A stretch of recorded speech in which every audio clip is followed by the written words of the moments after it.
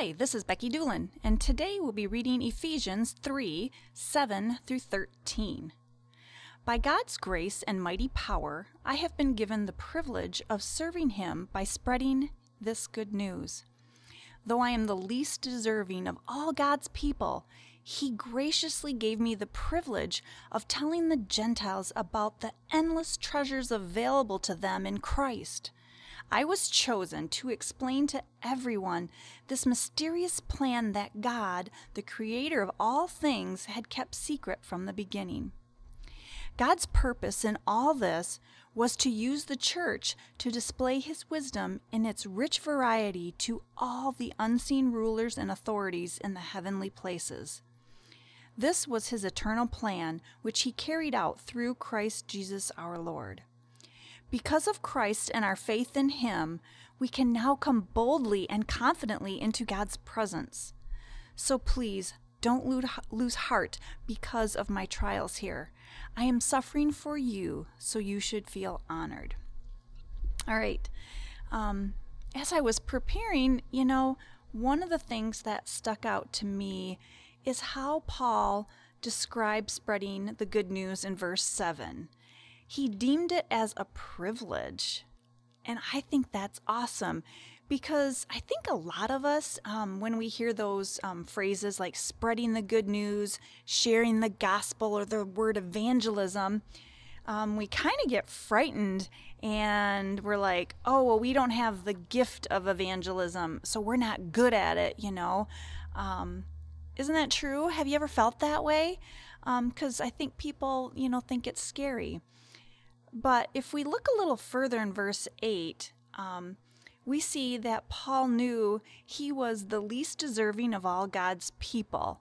I mean, he was a murderer, but because he chose a different way and accepted God's grace and forgiveness, God used him in a mighty way. So he didn't have to be perfect and have it all right. And that's the beauty of it. If you go back to verse 7, it's by God's grace and mighty power.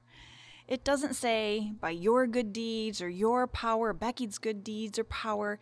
It's by God's grace, His unmerited favor and mighty power. And Paul speaks and describes about how he speaks about sharing and describing that is really quite awesome. It's further in verse 8 how God graciously gave Paul the privilege of telling the Gentiles about the endless treasures available to them in Christ. Now, how awesome is that? Endless treasures. He wasn't Bible thumping, none of this repent or die sinner, you're going to hell. None of that. Because Paul knew and experienced God's grace. And, as Christians, we know that the world needs some Jesus. Oh my goodness.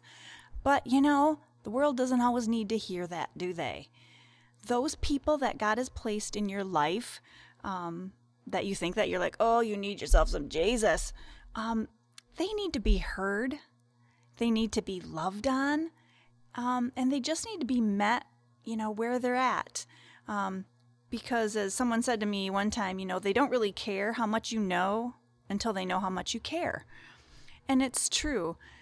And, when you meet those people and stuff in their places and where they're at, it just shows Christ's love, or that's how I look at it.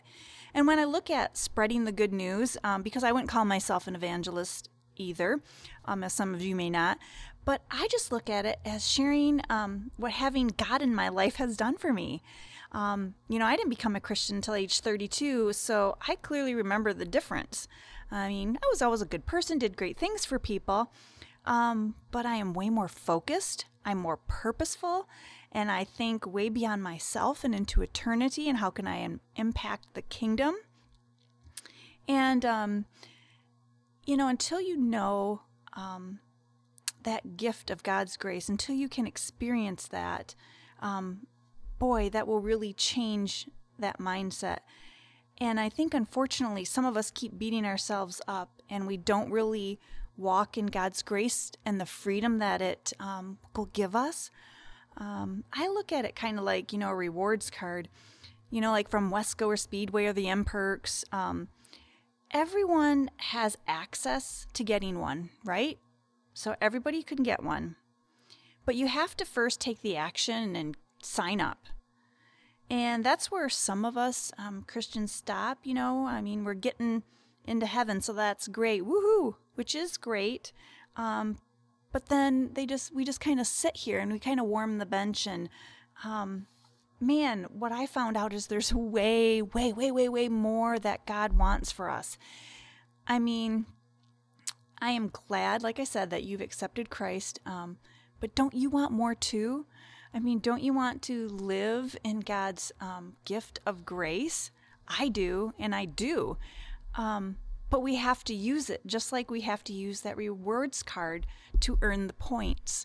And it's not like you're getting points from God, but the blessings from giving and serving God when you think you can't, or you don't have anything to give because you're going through so much, when you do it in those times, when you give what you so desperately want, God gives it back to you in so many different ways, and it's pressed down and shaken, and it's just awesome. And that secular job that you're in that you might not like, maybe that's where God wants you to spread his light. And maybe you work with Christians, but from the outside looking in, whoa, you wouldn't know it. I'd like to encourage you to ask God what he needs you to do in those situations. What are you there for? Ask him for the grace to know what to say, for his strength, a new perspective. Ask him to show you how to bless someone that day, whatever day you're doing that in his name. So, what do you think? Are you sharing the good news with those God has placed in your life? Or do you keep to yourself because you don't want a Bible thump?